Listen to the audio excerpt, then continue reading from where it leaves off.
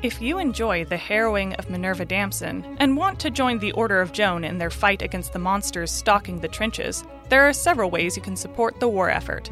Find us on Patreon and enlist, or donate to the Order on Acast. You can also connect with Order headquarters via Twitter, Instagram, and YouTube. Links can be found in our bio. The Harrowing of Minerva Damson is a horror podcast and contains descriptions of war that some may find graphic or disturbing. Listener discretion is advised. Cool fact, a crocodile can't stick out its tongue. Also, you can get health insurance for a month or just under a year in some states. United Healthcare short-term insurance plans, underwritten by Golden Rule Insurance Company, offer flexible, budget-friendly coverage for you. Learn more at uh1.com. Hey, I'm Ryan Reynolds. At Mint Mobile, we like to do the opposite of what Big Wireless does. They charge you a lot, we charge you a little. So naturally, when they announced they'd be raising their prices due to inflation, we decided to deflate our prices due to not hating you.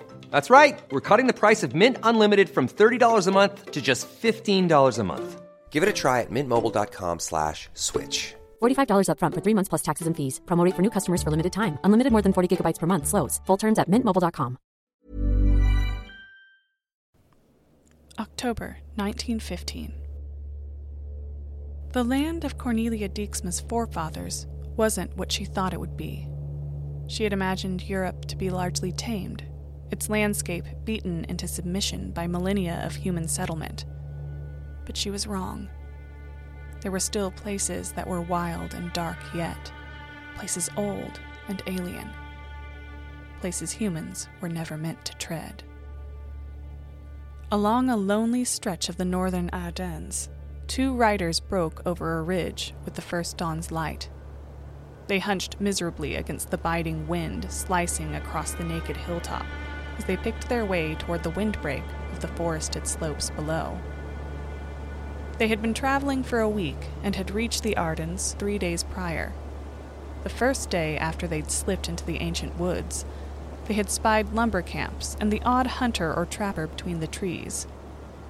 They'd given them a wide berth, and since then the 2 riders had seen no one else. This was good.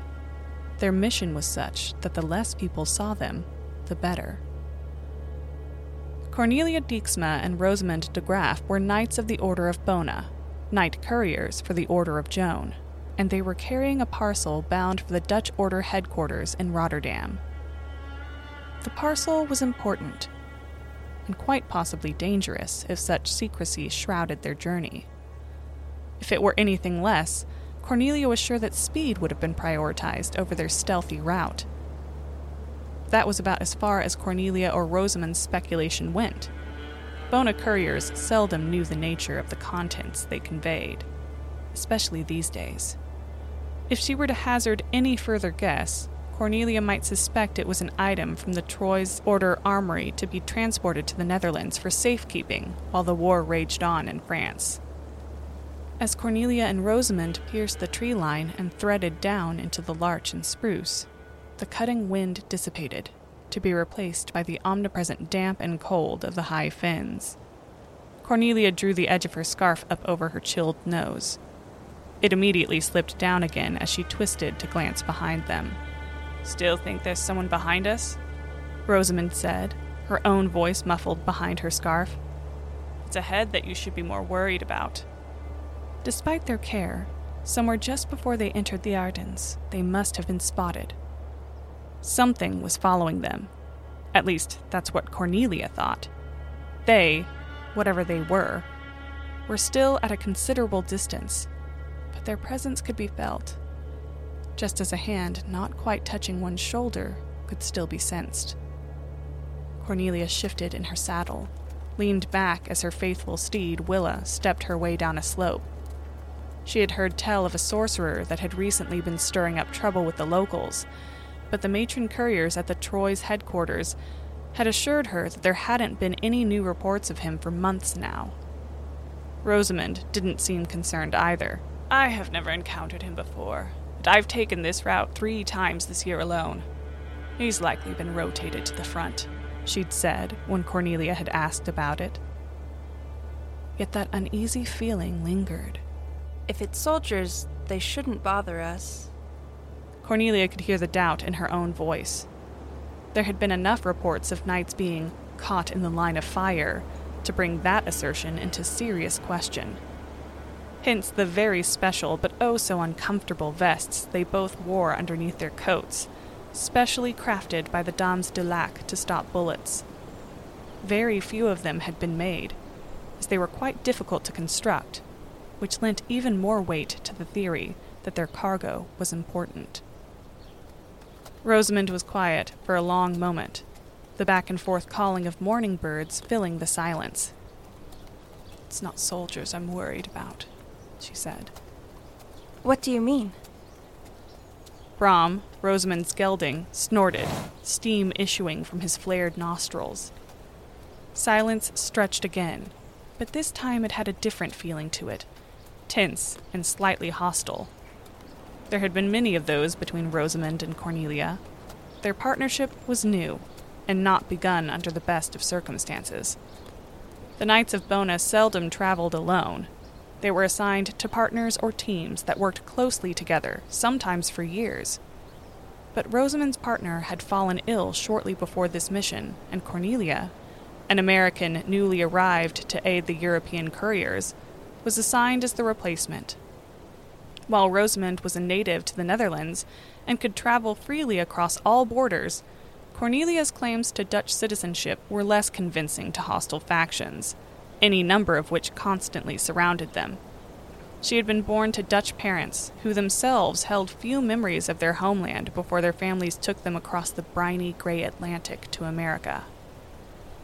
So, while they were roughly the same age, Cornelia pushing 40, Rosamond just on the other side of it, and both of them shared any number of similarities in profession and preferences, they still felt out of step with each other. Rosamond, for instance, knew the Ardennes well, and moved as seamlessly through the landscape as she did through the towns and villages studying the corridor between France and the Netherlands. To Cornelia, the High Finns were alien, and while she could speak Dutch fluently and French passably, the people were equally so, their culture and customs familiar, until suddenly, and without warning, they weren't. Clearly her question had tripped across one of these invisible divides and exposed her ignorance of something, the history and culture of the place, or perhaps the larger wartime situation in the Ardennes. Cornelia waited for an answer patiently. It wasn't her fault that she was ignorant, and if Rosamond had an issue with it, she had better let go of her ill feelings fast. They wouldn't serve either of them well. At length, Rosamond admitted, "There have been reports of a creature in the area. A unicorn." Instantly, any number of paintings, tapestries, and woodcuts sprang to Cornelia's mind, all fanciful, all featuring gentle creatures yielding to the touch of maidens, all colored by the rosy recollections of childhood fairy tales first told to her by her mother, and then by her to her own daughter, Nora, at bedtime. She touched her collarbone. Beneath layers of cloth sat her ID tags and a charm. A unicorn. Cornelia traced it, her daughter's tiny unicorn cast in silver on its chain. Do you think we'll see it? Pray that we do not. At that, Cornelia looked askance at her partner. I don't Do understand. they teach you nothing in the American order? About unicorns? Cornelia shrugged. Not especially. It isn't relevant to us. There are no unicorns in America.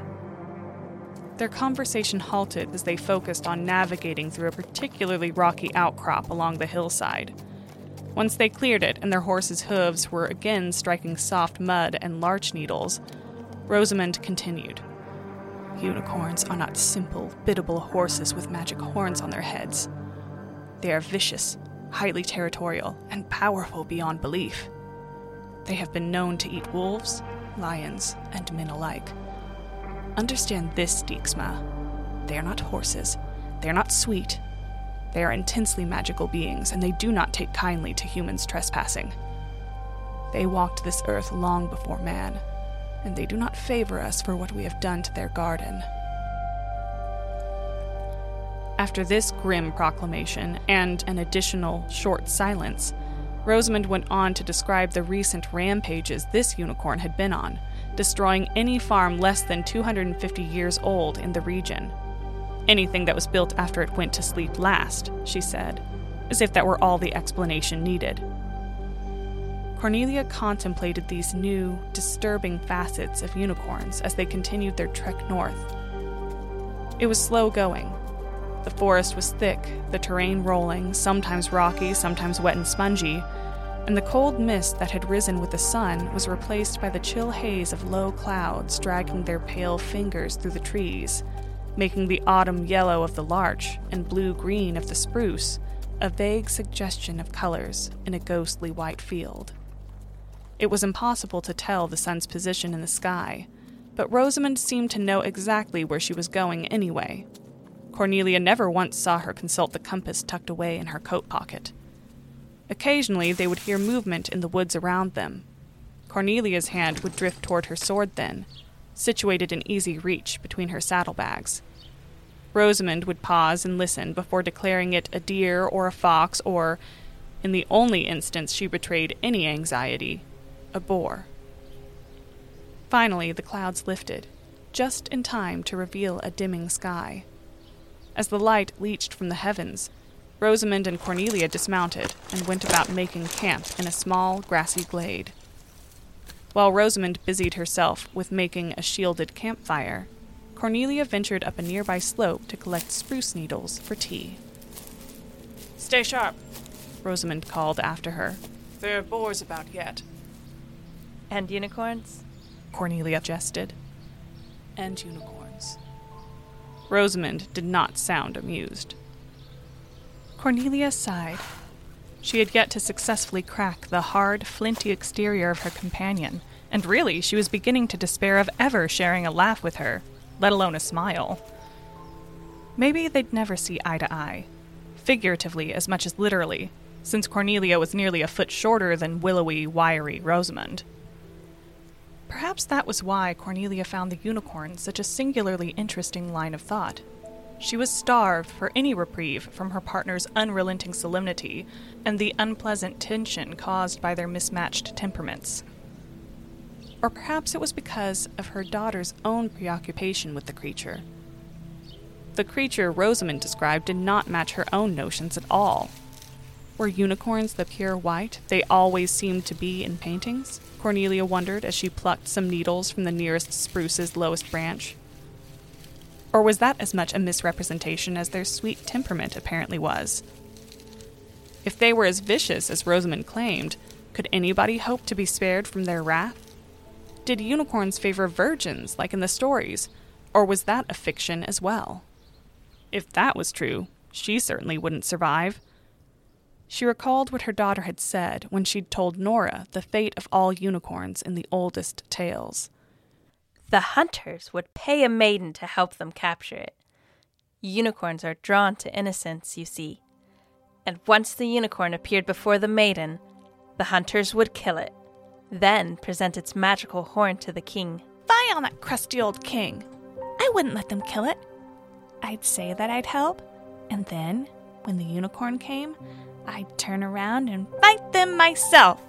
She'd made a jabbing motion with her imaginary sword to emphasize her point.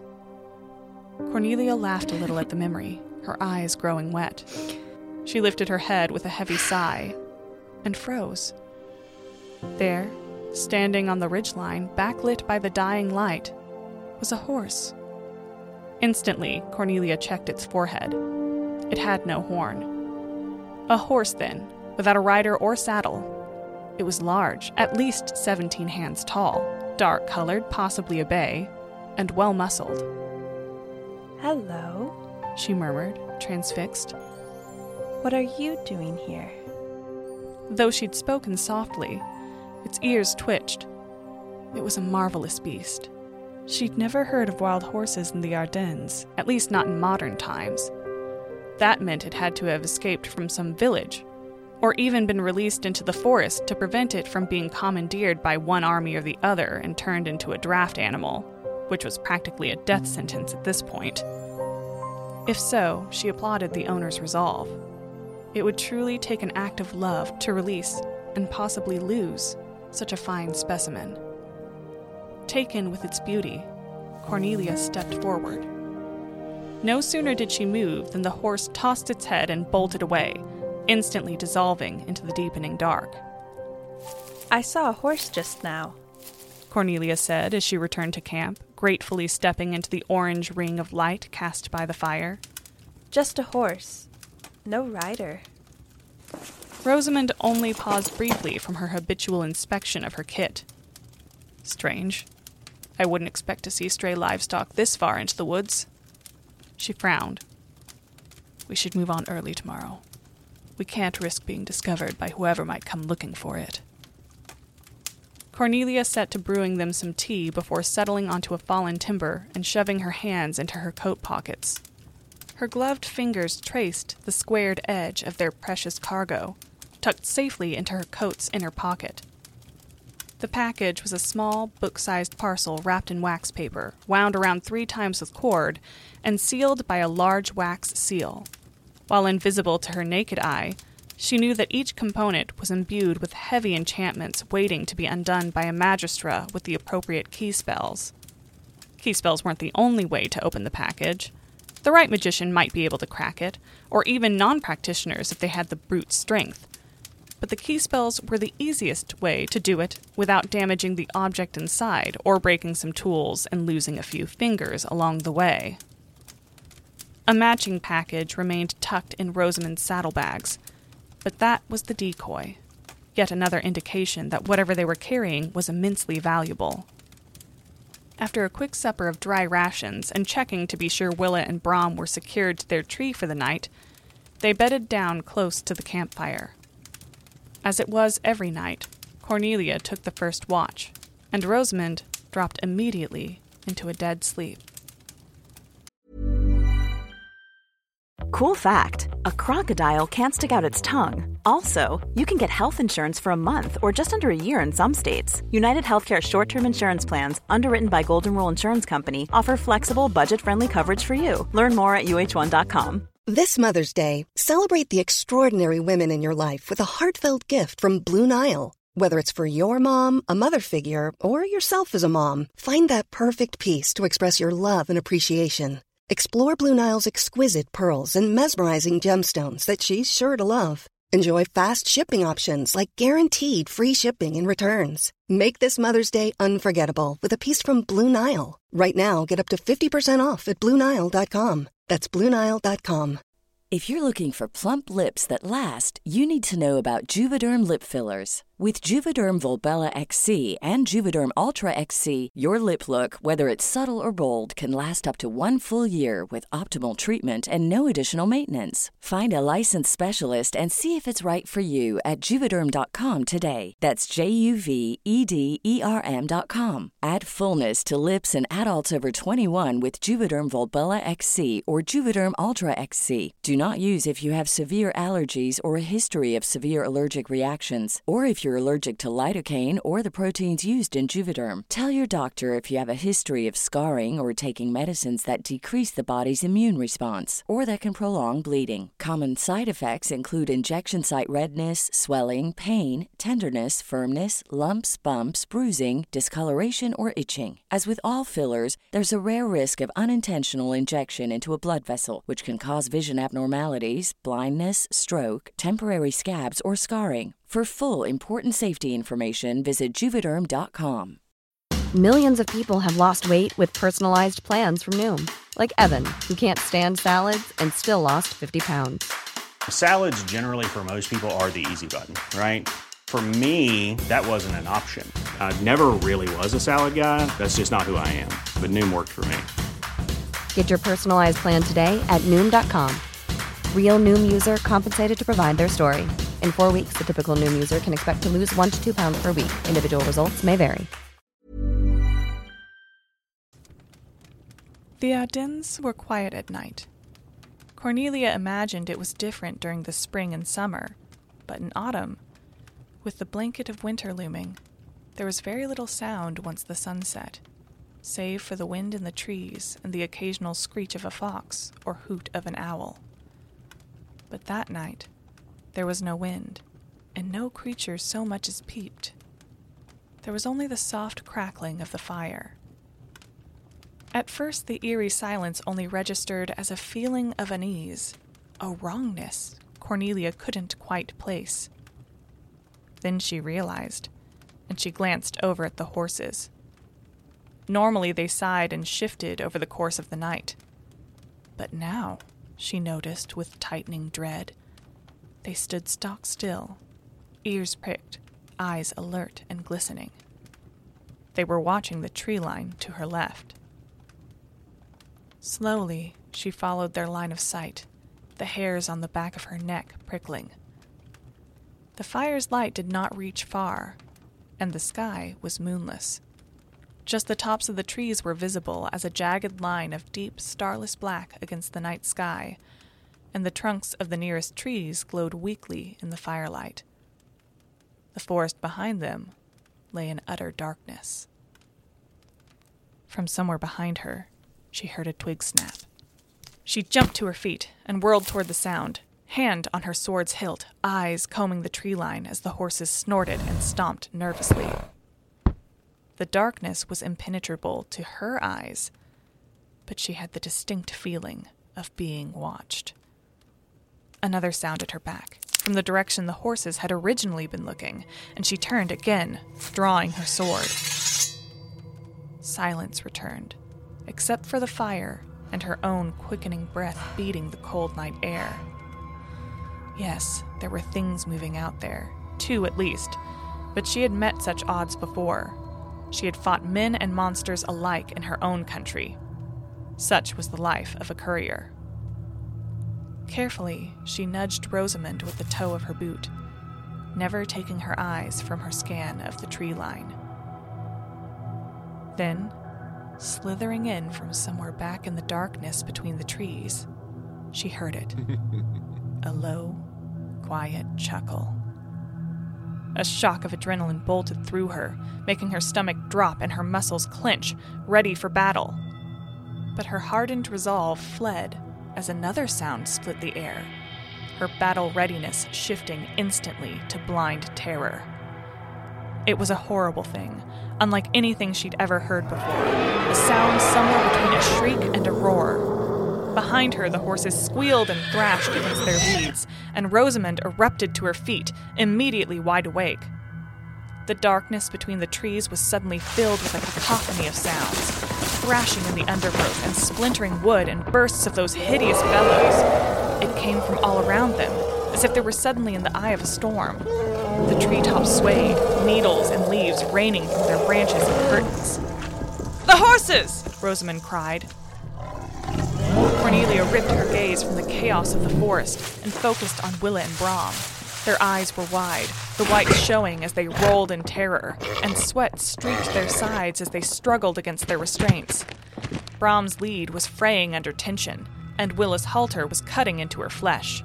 "Forget the saddles!" Rosamond said, snatching up her saddlebags and throwing them over her shoulder. "We must leave now!" Despite weighing 40 pounds, Cornelia tossed the saddlebags over her shoulder with ease, fear fueling her with strength and speed. Rosamond was desperately trying to get Brom to stand still long enough for her to jump on his back, and Willa was likewise dancing around, rearing and kicking, churning up the turf beneath her hooves and turning it into a muddy wallow. Cornelia had handled horses all her life, and there were ways of calming them, but one look at Willa and she knew that no technique would work. In this state, Willa was 1,000 pounds of panicked muscle. She could instantly kill Cornelia with one kick, or run her over. Yet she couldn't remain this way for long. Either she would finally snap the lead and bolt, leaving Cornelia stranded in the middle of this forest with whatever was circling them, or she would snap her own neck. Just as Cornelia came to this conclusion and felt the cold, clammy fist of despair close around her heart, the surrounding woods fell silent once more. Willa and Brom snorted, their frantic struggles slowing, but they remained agitated and shivering. The abrupt change did nothing to comfort Cornelia. The opportunity it presented, though, could not be passed up, Making a soft, shushing sound, she sidled up to Willa and stroked her damp flank. Willa froze, as did Brom, and stared into the forest once more.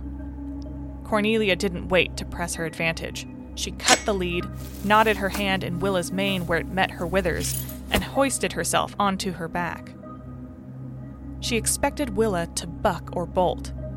After all, under this much stress, any weight on a horse's back could trigger its deeply seated prey instincts. Yet Willa remained still, save for her heaving ribs and rolling eyes. Then, a figure emerged from between the trees, stepping into the glade. The first thing to break the border of darkness was not its head nor its legs, but one single, dark horn. The horn was long. First its tip appeared, a sharp point glistening in the orange firelight, and then more of its length followed, and more. The whole thing had to be a yard long, Cornelia thought, at once terrified and strangely detached from the moment. The animal it was attached to was equally enormous. As its head emerged from the black, it became clear that it was taller than any horse Cornelia had ever seen or heard of, 7 feet tall at the shoulder at least. As it drew closer, Cornelia realized that its similarity to a horse was only passing. The paintings had it all wrong. A unicorn was not a horse with a horn on its head. A unicorn was a monster. Its head was closer to a camel's than a horse's, but even that was a flawed comparison. Its black eyes glittered, reflecting the fire's dancing flames. When it tossed its head and snorted, its lips drew back to reveal long, sharp canines amongst its other jagged teeth. A black lion's mane poured from behind its ears to its shoulders and across its powerful chest. Halfway into the glade, it halted, just enough of it visible to see that its legs ended in heavy, cloven hooves. It was horrendous. Seeing it wrenched Cornelia's heart. Unicorns were supposed to be beautiful and pure. That's what she'd taught Nora. This was an abomination, the corruption of that tender, noble ideal. No beatific love emanated from it. Simply the raw, merciless, uncaring power of nature at its most elemental. For a moment, nothing moved. They stared at each other, the two riders and the unicorn. Then, from deep within the unicorn's chest, a rumble issued. It was more like thunder than a growl, but its meaning was clear just the same. And with that, the shock that had held them all frozen released them, and all hell broke loose. Willa jerked and reared, and Cornelia fought to keep her seat as the horse wheeled and went headlong into the trees. Cornelia didn't have enough time to draw her arm back in. It was smashed and scraped against the tree trunk as Willa charged into a flat-out gallop.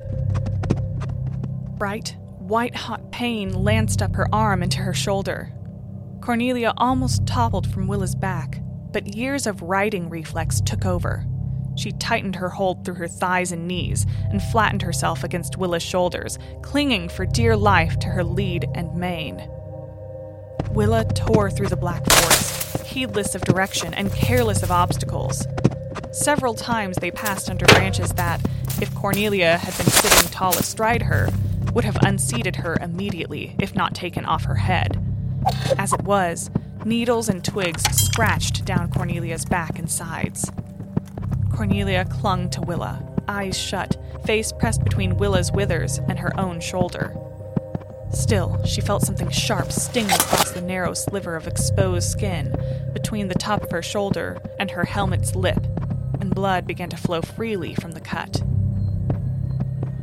After running a mile or two, Willa finally slowed to a stop. Between her blustering coughs, Cornelia could just hear the sound of trickling water. After a few steadying breaths, she lifted her head. The cut above her brow had already started to clot, as had the blood that had run down and pooled around her eye and cheek. Her eyelashes were glued together by it. Carefully, She let go of Willa's mane and worked the blood from her lashes. Once she could open both eyes properly, she saw they were near a small stream running down a gentle slope. The forest here was less dense. They'd gone down in elevation into the deciduous trees. Most of their reaching branches around here were already bare, and starlight penetrated the sparse canopy to the leaf-carpeted ground. The oppressive air that had hung over their campsite was absent here. The hush was the natural autumnal kind. It was safe, for now. How long it would remain so was impossible to judge with that monster out there. Cornelia shuddered. But Willa was exhausted and could go no further, not immediately, and no amount of coaxing on Cornelia's part would change that. Not to mention that they both had injuries she needed to attend to. Cornelia slid off the mare's back, staggering as her feet met the ground. By some miracle, she had managed to keep the saddlebags slung over her back. As she slid them from her shoulder, twigs and needles rained down around her feet. A quick look reassured her that the pouches were thankfully intact. Yes, she had managed to keep hold of the saddlebags, but she had lost her sword. And, as she pulled her compass from her pocket, and the starlight illuminated the silvery spiderweb cracks across its face, she realized it had broken sometime during their mad ride through the trees. Their mad ride in a direction she did not know, would not know until sunrise, which had left her alone in a land as familiar to her as the surface of the moon.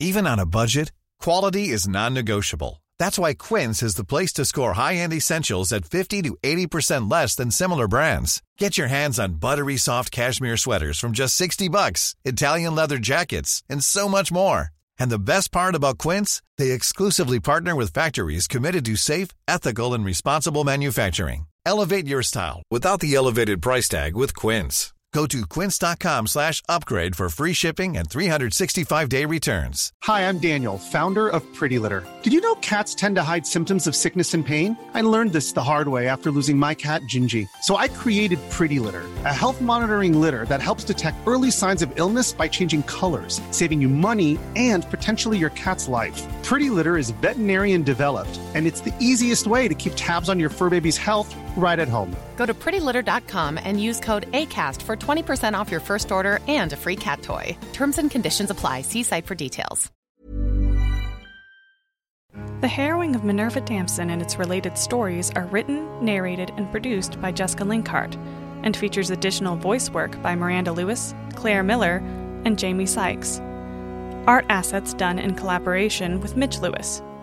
Thank you for listening. Our tale will continue next week.